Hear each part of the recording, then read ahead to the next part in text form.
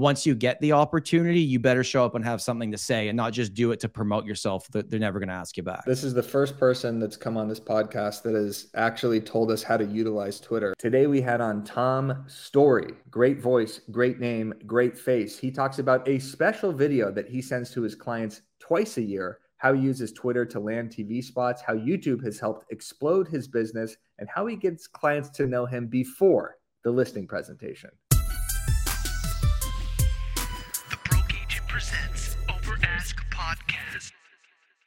Mr. Tom Story, hello. How are you? What's going on? I'm good, man. How are you? Dude, I am so stoked to have you on. So you're like Eric doesn't really know.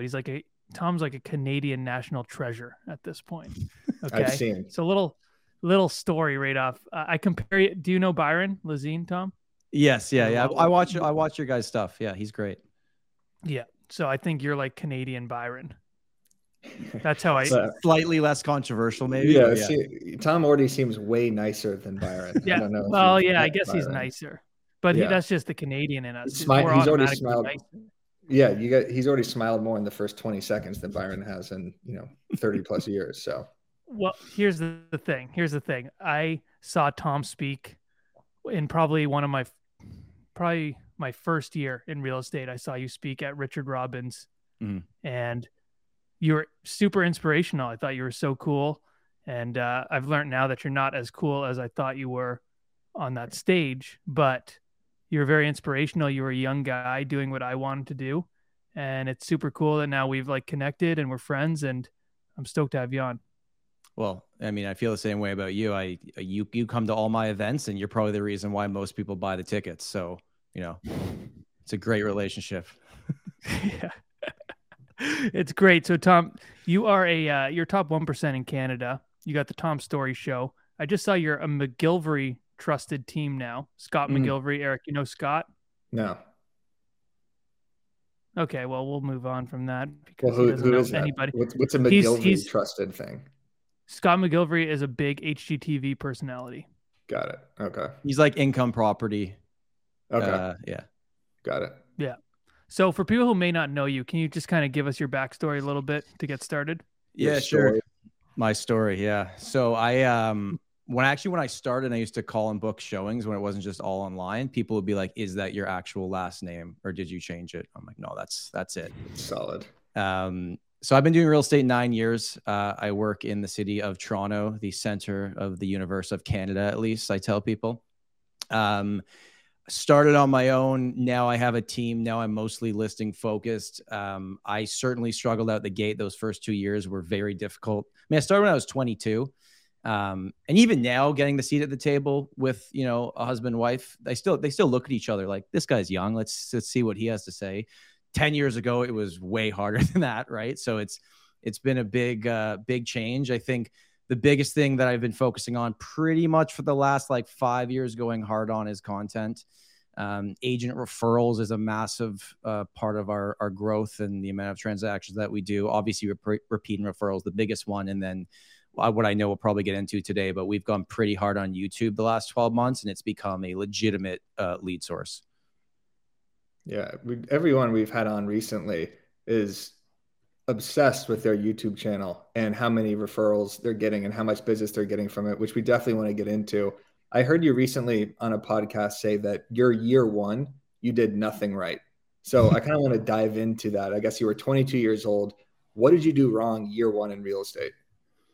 Well, I think the biggest thing is scheduling. I think that's going to be most agents' downfall is basically I said yes to everything. And actually one of my goals this year is to say no to more things.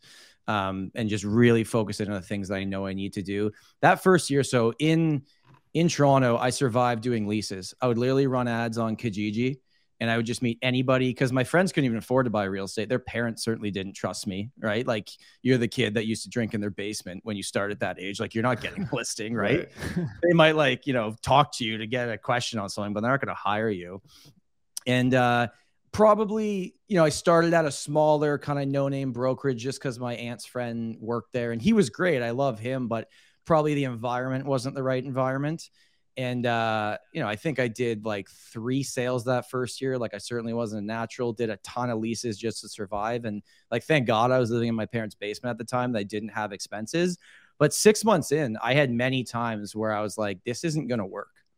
Like I can't survive here. And I didn't get into real estate to make crazy amounts of money. It was like, oh, this looks like an interesting thing that I could do, and let's give it a shot. And yeah, I about that first year, I probably didn't do anything right, but then wound up at a real estate conference because I got a free ticket at the end of that first year. I was like, oh, there's actually training out there. I should probably listen to it. And then just didn't look back from there.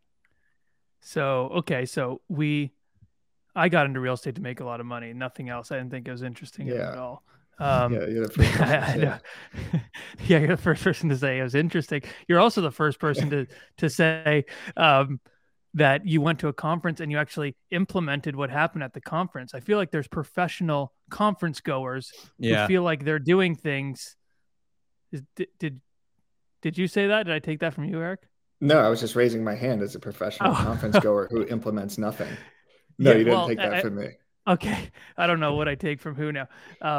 But I feel like they go, thinking this is going to help my business. And, as long as they go to the conference, it's helping their business. But if they don't actually implement anything that if they just write notes and then never look at the notepad again, it means nothing. It was just an excuse to go drink with friends. So what did you implement after that first year that you learned at some of those conferences? The first thing was when you're sitting in the back row of a conference and you don't have any friends there and you're just watching the people that go on stage, you learn pretty quick. And I say this like in sincerity of like, they're not smarter than you. They're not necessarily more knowledgeable than you. They're just doing something different. And I, like many agents, especially earlier on in my career, I was so frustrated because I felt like on like an understanding of the market level, a client experience level, I could do it. I just had no opportunities. Like, how do I get to the kitchen table? How does this happen? So the big thing was back then, like, now it's like everyone always is going to say, do video, do video, do video. At the beginning of 2015, it wasn't quite that way, at least in Canada. And I wrote down in capital letters, like, I'm just video. So what I would do is it was called the story report. And I'd literally sit there. It was so bad. Like, they still exist online, where I'd sit there, look at my notes in front of me and read off like the detached average price was this. And, like so bad, like my soul was sucked out of me. It's just a different person talking. And I would send it to my database. And the thought process was, make these video every single month, send it to your database. I would send it through BombBomb as like a mass email to everybody with the video embedded. And then what I realized from doing it is, other realtors are actually watching you do it as well. So then you're building credibility that way. And one thing that I don't think gets brought up enough about video and content creation is if you're talking about something, you better know what you're saying. So I actually thought I became a better real estate agent and had a better understanding of the market by filming myself. So that was kind of like the one thing I did, because I didn't have money to send flyers or do expensive marketing. I was like, let's just do this. It's free. And it's funny because back then I was like, I only put my videos on YouTube so they'll show up on my website. That was the purpose of it. There was no thought behind it. Yeah, the website was everything back in 2014, 2015. Every agent, including myself back then, was just like, how do I have the most epic, sick, aesthetically pleasing website? How do I have blogs and videos and all the properties and everything on that website? Where now I feel like the website is almost an afterthought. It could be, kind of your profile. It describes who you are, has your listings, but you're not really publishing that much content to the website unless you have a blog, right? Like, it's just, you're kind of publishing it everywhere else. So when you were making those first videos, you said you published them to YouTube, but most of these were just kind of one-on-one, like sending to your clients, to your database. Like, were you publishing these anywhere else, or it was just straight to your clients? When I first started doing it, it would go directly to the clients. I would also, this was when I don't remember when Instagram let you post longer videos, but for a while there, I was posting the full 5-minute video on Instagram, which I learned pretty quick. Nobody cares, and they're not going to watch it on that platform. And then I put it on YouTube. But the thought behind all of this was literally just like, I'm making this for my past clients or the people in my CRM. I'm going to send it to them. I just want them to think of me, because people don't move that often. Like, the percentage that the average consumer needs us isn't actually that big. But when that moment comes, I just didn't want to not do it that month so they wouldn't think of me. The one-on-one personal videos is kind of like a lost art now, I feel like, because everyone's so hyper focused on publishing content to Instagram, TikTok, Facebook, YouTube to get a following. And they're making content kind of just for the algorithm, or just to make content, not specifically for that one-on-one client interactions. one thing we were talking about on BAM before the holidays was like, send your clients a personal video, send your clients a personal audio message, something like that. It's such a different way to produce content where you're not thinking this is going to get likes and follows and comments. This is just for you because I want business and I want to show you who I am, basically. It's a good move. That one-to-one content that nobody sees but you and your client is way more powerful than the one-to-everybody content. Like the amount of transactions we've done or listings we've signed from the one-to-one videos is way higher than anything I could calculate back from just the mass everything content, right? We've been doing something called a real estate health check for like the last 5 years. And it's that idea where, if Matt was my client, I'd set it up. I'd have like my screen recording on, say, hey, Matt, it's Tom. This is your real estate health check. I send these twice a year to all of our clients. And, you go to your doctor twice a year, or at least you should. You go to your dentist twice a year. We should talk once or at least twice a year about what's going on in the market. So on my screen here, you can actually see the last 3 properties that sold in your area. Check out number 2, because it was an identical floor plan to your house, but only had 1 car garage. You have 2. And on the top right there, check out what the sold price is. Anyways, I hope you're good. I know you're not looking to move. Have a great day. That video is probably the best ROI in my entire business. And I send it twice a year, usually March heading into April, because April is our busiest month, and August heading into September, just to update people.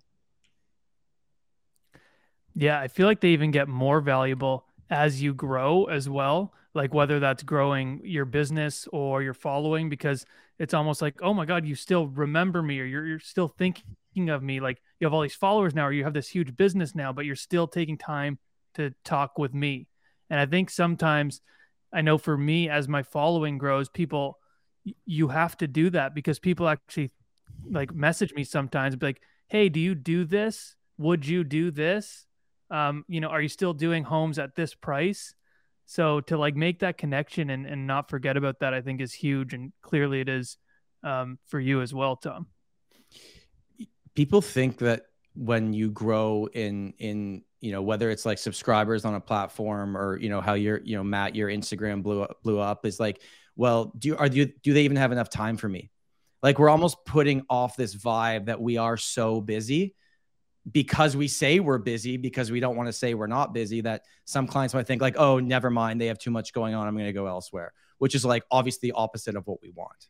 Yeah, you could almost out busy yourself, where people don't want to work with you because you're such a good agent and you're showing so much content that people are like, yeah, this guy's unattainable at this point.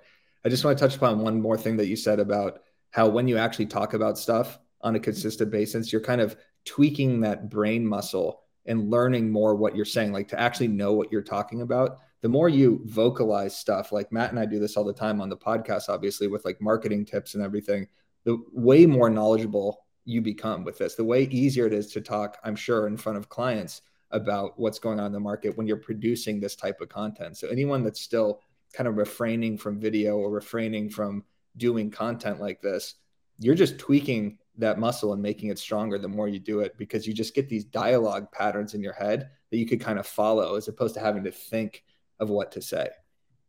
Sometimes I'll get asked a question by a client face to face and I'll answer it. And after I'm done talking, I'm like, I have no clue what I just said. You're like, because it's like literally I've said it so many times that it just comes out. Yeah. You're like, hear them ask the question. You're like, get excited. You're like, I know exactly what I'm going to say to this. Yeah. Yeah. I get that. Like it's confidence. What it really is at the end of the day, it's the reps, and then it builds that confidence. Yeah. I do that sometimes too, where someone asks me a question and I answer, and then I'm like, can we just like look back on that answer real quick? Cause that was fantastic. Yeah. What? Yeah. Like, I blacked out. I sometimes think the opposite. Like if you're talking on a podcast so much, or you're doing speaking gigs, you find yourself saying the same thing so many times as you do, I'm sure, with speaking gigs and talking on the news and YouTube channel, that you kind of wonder who has heard it and who hasn't. And then I always try to tell myself that basically less than 10% of your audience is actually consuming the content or even gives a shit about what you're saying. So if you keep saying it, some people are still listening, right? I mean, if they even remembered that you'd said it before, just shows they've watched you enough that that's a good thing. And you're not going to ruin that relationship by repeating yourself, right? Like, has Gary Vee said anything different for the past 5 years? It's just shifted from NFTs to, language around that, to Chat GPT, to everything. But yes, you're right. Well, He has consistently said the same theme for years. He says the same thing whether he's at a garage sale or buying NFTs. Yeah.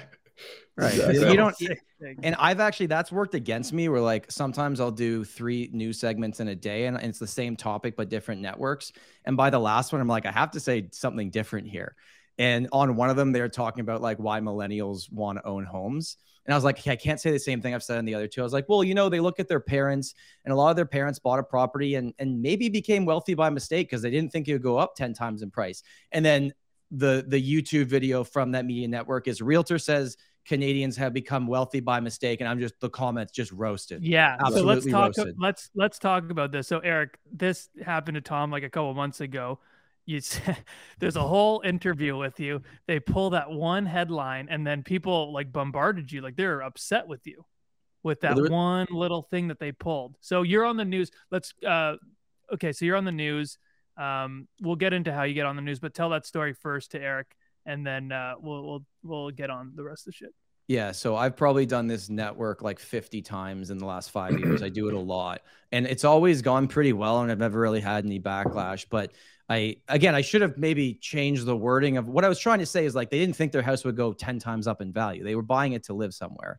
But their job is to write headlines. And when they repost that video, that was the headline. There was another one actually that came out like 2 weeks later where, as the rates continue to go up, they said, what would you tell sellers? And I said, well, I don't think necessarily it's going to get better here in the next 6 months. So if you want to do it now. And the headline is, a realtor says sellers should sell now.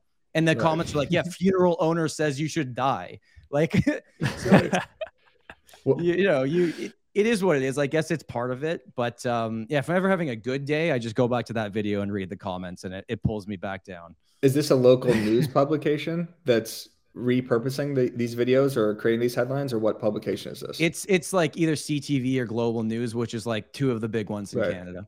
Okay. Yeah. So how do you get on something like that? Like, what was the first thing that did they see a video of you? How did that all happen? Yeah. I think if I was to answer that question today, it would be like, grow a following on Twitter, even though that's like the dark hole of the internet. Grow a following there, and all the journalists want to see what's going on. If you post about it, they'll reach out to you. That's how a lot of my colleagues have gotten on it more recently. At the beginning, it was actually because I was making these crappy little YouTube videos and market updates. The company that I worked for had a PR department, and they're like, hey, you can talk in front of a camera. Would you ever be interested in doing that? That kind of dried up though over the last few years. But once you get on the Rolodex of the news, and you have to say yes, you have to move your schedule. If you say no too many times, they're not going to call you back. So that's kind of how it started. I actually started with like phone interviews for newspapers, or not newspapers, but it would end up online. And then actually the first time I did live news was New Year's Day 2018. And probably because I was the 5th person they asked, because everyone else was like, there's no way I'm coming in New Year's Day. And then after that, it kept saying yes. And I guess I haven't screwed up too much that they keep asking me back. Did you take it easy the night before that? Because I can't imagine being hungover or trying to get the brain to function on the news. That would be horrifying. I kept it relatively easy, but it's always like they give you 2 hours notice. It was like, I remember having brunch with my family at 11 a.m. They're like, can you come on at 1 p.m. in studio live? And I'm like, okay. Like, it still terrifies me. Right before, my heart's still beating before that stuff, because it's live. Yeah.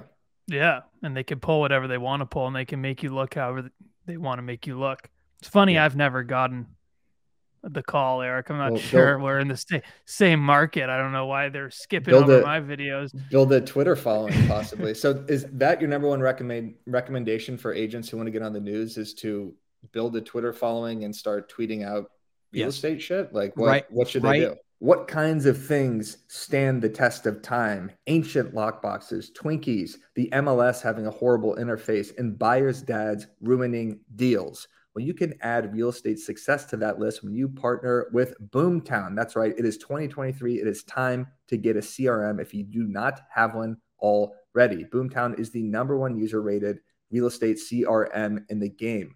Boomtown was built to drive sustainable, long-term success no matter what is happening in the market. So if you're ready to put your best foot forward and build a real estate business that can stand the test of time, visit boomtownroi.com/ /overask. Plus, see how you can score $750 in free digital advertising. That's boomtownroi.com/overask.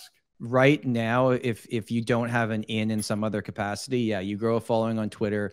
You respond to the local people in your community's tweets that are reporters about whether there's a real estate reporter. Talk to them, find out their email them and say, I have an opinion on this, because they're looking for content all day long. Right. It's not actually as hard as people think. It's just once you get the opportunity, you better show up and have something to say and not just do it to promote yourself. They're never going to ask you back. Matt, this is the first person that's come on this podcast that has actually told us how to utilize Twitter in an effective way for a real estate agent. We've asked before, at least I've asked on other podcasts, how can agents utilize Twitter? Is there a point of even growing a following on Twitter? Because, you don't post listings on Twitter, right? It's not really for photos or publishing links or anything like that. It's more commentary or replies. So this is great advice for people who want to get on the news. It's literally just your opinion. Matt, you say funny stuff all the time. Like, you think of funny one-liners, those are tweets. You should start saying those and replying, with the Grant Cardone 10X stuff in local real estate news. I think that'd be a really effective way for you to get on the news. You'd be hilarious. If I ever get on the news, it'll be the first and last time. Because I would, because the thing is I would, and I hope they don't see this because I want that one time, but I would understand the moment it would be for me if I just completely fucking went for it in terms of being me. And I would never be back on the news, but I think I would grow it immensely over that. The clip would go viral probably. It'd be like a Ron Burgundy not realizing he just swore at the end of it. Exactly. Yeah, exactly. Yeah, so I mean that is true. Congratulations, Tom, because when Eric takes off his sweater, that means we're onto something good. That means I'm fired up. Yeah, it was freezing in here, and once you started talking about Twitter, I just started sweating my ass off. I actually have one more thing to say about Twitter, which I'm finding. Twitter, if you search #real estate and you follow real estate related accounts, it's serving up great content to quote tweet and to use and embed in articles and to write opinions on or to do green screens on. There's a great guy named Strip Mall Guy. Yeah, he comes up on mine all the time. Yeah, he's always popping up. He's saying great stuff. Chris Smith. There's so many good... Could have worked on his name a bit more, but yeah. It's called Strip Mall Guy, right? No, I couldn't. Right? I'm just saying he could have worked on his handle guy, a little bit. Yeah. Well, whatever. He's always saying good stuff about real estate, and it's a untapped bank of content for real estate agents. If you search on Twitter, just #realtor, there's so much. If you do #Zillow too, there's so much funny content of people talking about Zillow, talking about the crazy homes or how they're searching on Zillow. So highly recommend doing that for people looking to create content. Yeah, 100%. Right, so Tom, I'm settled down. Okay. Yeah. Actually, you can actually leave the podcast. Yeah. Now. All right. Thanks, guys. I'll take it from here. Yeah. Let's pivot a little bit. So it's interesting because you had a successful business kind of before you really went all into YouTube. Yeah. And then you understood that YouTube was like a tool you could really utilize and leverage moving forward to your already thriving business. So what clicked for you when you said, okay, I'm going to double down on this? And what has it done for your business from, right before YouTube to now? Okay. So I have these numbers in my head, so they're not going to be perfect, but I ran the 2022 numbers. So I posted 65 videos on YouTube in 2022, videos about my local market, what was happening in different asset classes, and then some general countrywide news that was just a great headline I had to use, right? We got 83 appointments booked with us through our Calendly, which I have a call to action in every video. From those 65 videos, 83 people reached out. We sold 26 properties firm directly from people that reached out from YouTube. Did just over 300,000 in GCI on top of our regular business. And when you break it down even further, it was every view was actually worth, 40 cents or something. And every video I posted ended up being worth $4,000. Wow. So now I was doing YouTube before this, but with no actual plan. And then really only the last year it spiked. So, and of those 65 videos, we ended last year with 450,000 views. So it's not like I'm getting millions of views per video. I just have over 7,000 subscribers. It's really not that big of a thing, but people that watch you there, they watch long form video and they really feel like they get to know you. And it's gotten to the point like so ridiculous where I'm getting stopped on the street by people being like, I watch your video. Can we take a picture together? I'm like, I filmed a video in my basement. Like, why do you want a picture with me? Right. But well, you also kind of look like Tom Holland.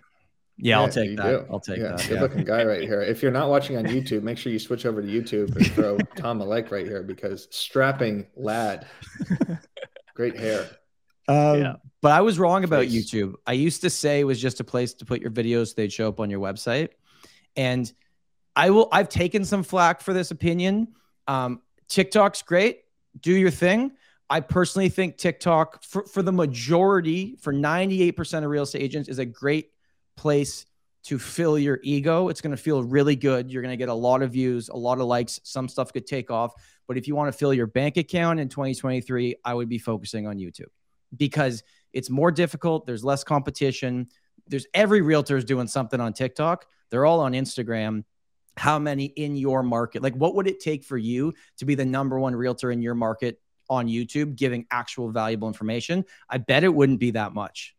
Isn't it crazy how the pendulum keeps swinging through these social media platforms? How Instagram from basically 2016 to early 2020, like, was king in terms of this is where you want to build an audience, not just for vanity metrics, but also kind of for business.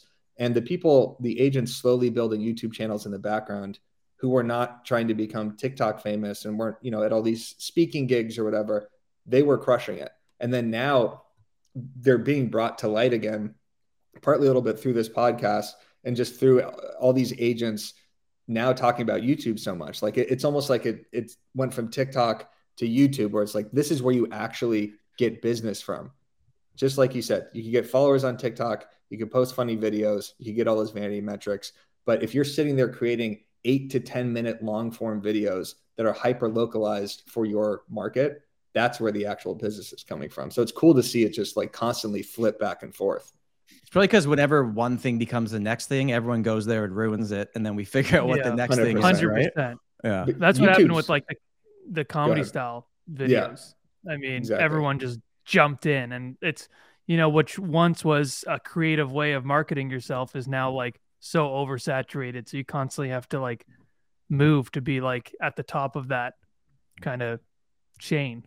Exactly. And I think the YouTube also brings out the really high quality, knowledgeable creators that are willing to put in that effort, because anybody could flick their phone around, do a green screen, or turn on a ring light and do a sort of dance, right? But for YouTube, you actually have to think about the lighting, the mic. What am I going to say for 10 minutes?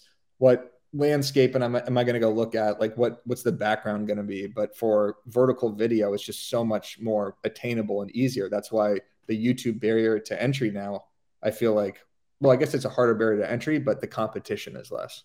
Am I making any sense here? I feel like I'm talking. No, it's yeah. Sorry, go Matt. The competition is way less because you're way more vulnerable. Like you said, Tom, you better know what you're talking about. If you're going to post a 10-minute video, you better know your shit.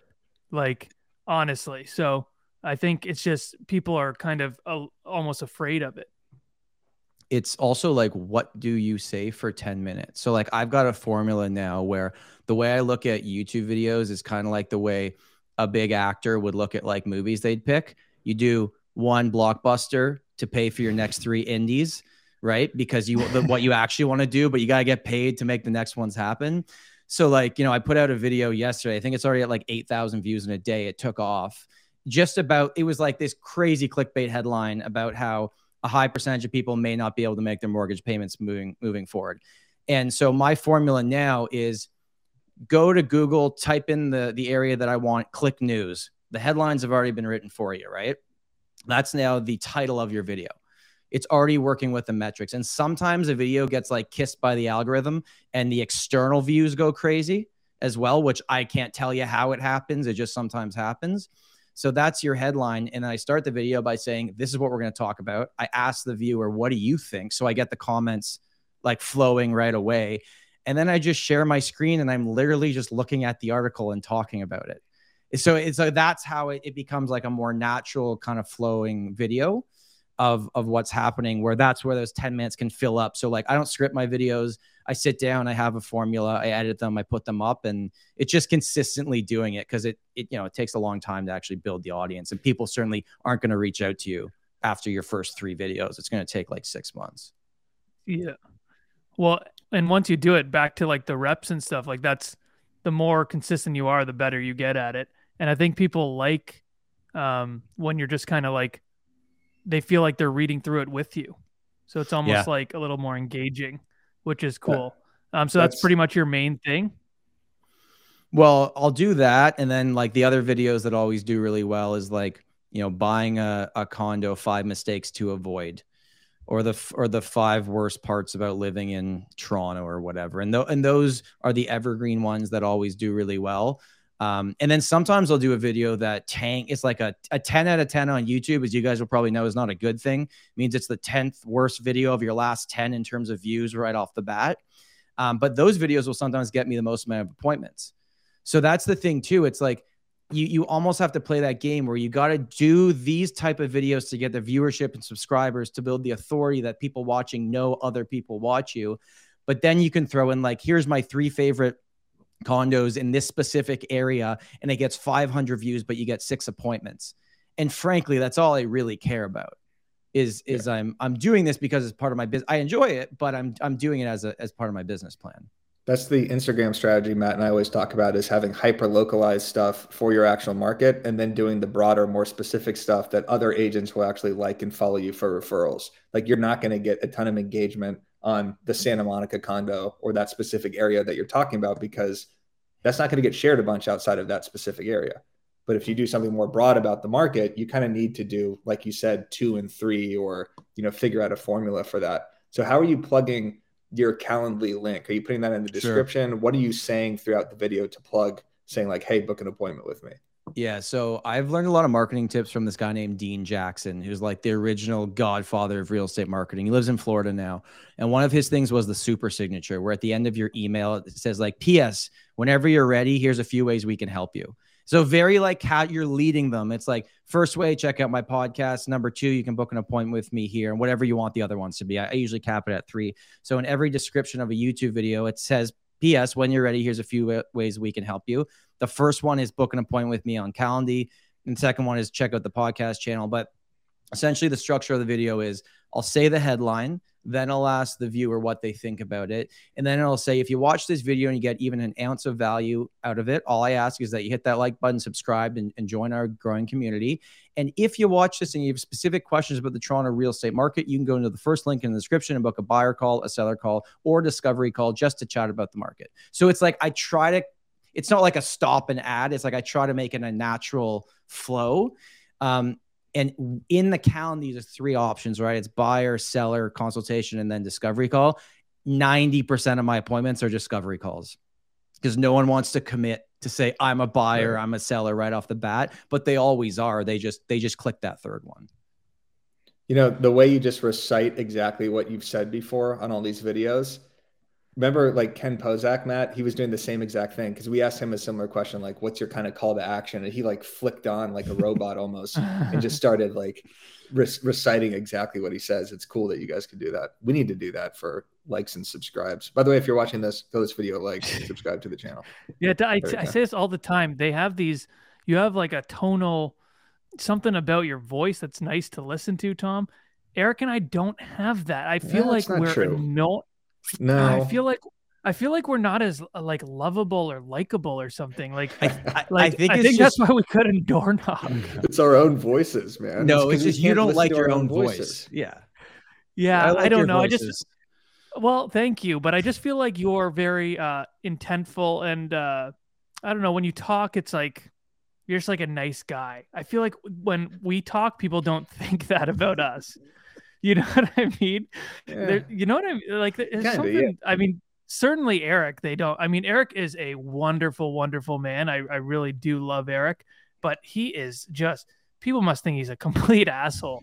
I mean, I just wrote the nicest blog about you. I'm the nicest guy here. Again, I read that blog. That was very sweet. Yeah, He's a fantastic writer too, but it's the tone of his voice. I mean, he doesn't have a punchable face like a Ricky Carruth or a Tom Toole, but he's certainly got like a voice to him that's just kind of like, can this guy shut the up? You know? Holy shit! All right, hey, but I do too. Yeah, right.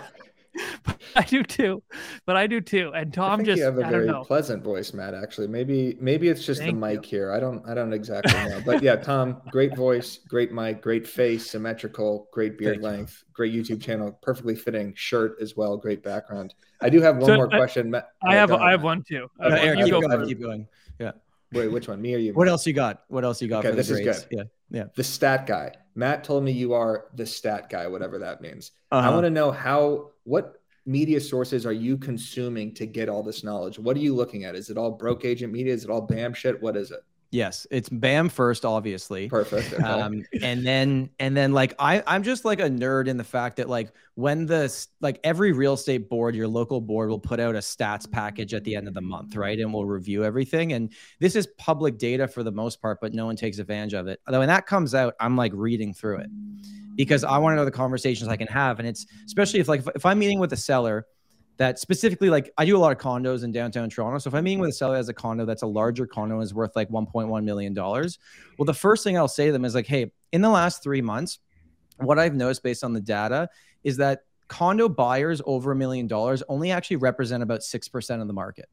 So right off the bat, we're playing in a smaller sandbox here. So I think that's valuable information a seller would need to know going into it. And that I'm also creating the value gap in which I knew something they didn't know because most people think they know more than us anyways, right? So I'm telling them something they couldn't have just Googled because I went out of my way to find that. And then I just find things interesting, like what, right now when we're seeing the year over year numbers are about to look real bad for all markets because they're comparing for the first 4 months of last year. And what I noticed in my market is like, the $2 million plus range is actually the fourth biggest category of homes being sold, which it didn't used to be that way. And when decrease of transaction goes down 80% in that category, it's not the average sale price is obviously going to show that. So I think it's just making sure that you have something that you can say that's not just the average sale price is this, or when you see this, it actually means this. Like Matt, our market's year over year numbers said the market was up 8.6%, which is mathematically true, but doesn't mean anything. So I think it's making sure you can break that down for people. See, the way you spit out stats is how I retain information from sports. And you could see the passion when you're talking about this. And that sort of passion is so important for client facing stuff. And also like your actual content. Like I never had that with real estate. I could not retain information. I could barely remember the square footage of a listing or when the house was built, like the simplest stats known to mankind, right? My passion was always content and sports. I could tell you, the batting average of someone on the Rockies in 1996, but I couldn't tell you what was going on right in front of me. So I love that you know all that. I think it's important to be the stat guy. Matt, can you retain that information? Yes, I can. Someone call him the stat man, not the scat man, the stat man. Yeah, I said the stat man. No, you said the stat guy. Okay. Really, missed opportunity. That's okay. Yeah. Now, I do have a couple more questions here. Tom, do you think the reason you win a lot of your appointments now is the work that you've already done from your videos and stuff like that? Yes. I almost prefer that they at least kind of know who I am before I meet with them. Because still, if I'm just meeting a complete stranger, you're still showing up and it doesn't matter what the heck you've done in your career before this. You got to prove yourself in that moment, right? And that's where it comes down to maybe commission's more of an issue in those appointments. The one thing I've tried to do, regardless of if it was a referral, whether it came from YouTube or it was a past client, is the pre-listing preparation, which I know sounds obvious, but it's like, okay, how can you walk through that door and basically feel like you've already got it? So we send, I don't know, you can see in the background here, there's that black box. It says VIP experience. And it's basically like a box we send our sellers with the listing booklet, like waters, a little tote bag, a trades and services guide, all this stuff they're going to need anyways. And they get it about 2 or 3 days before we have that face-to-face appointment booked.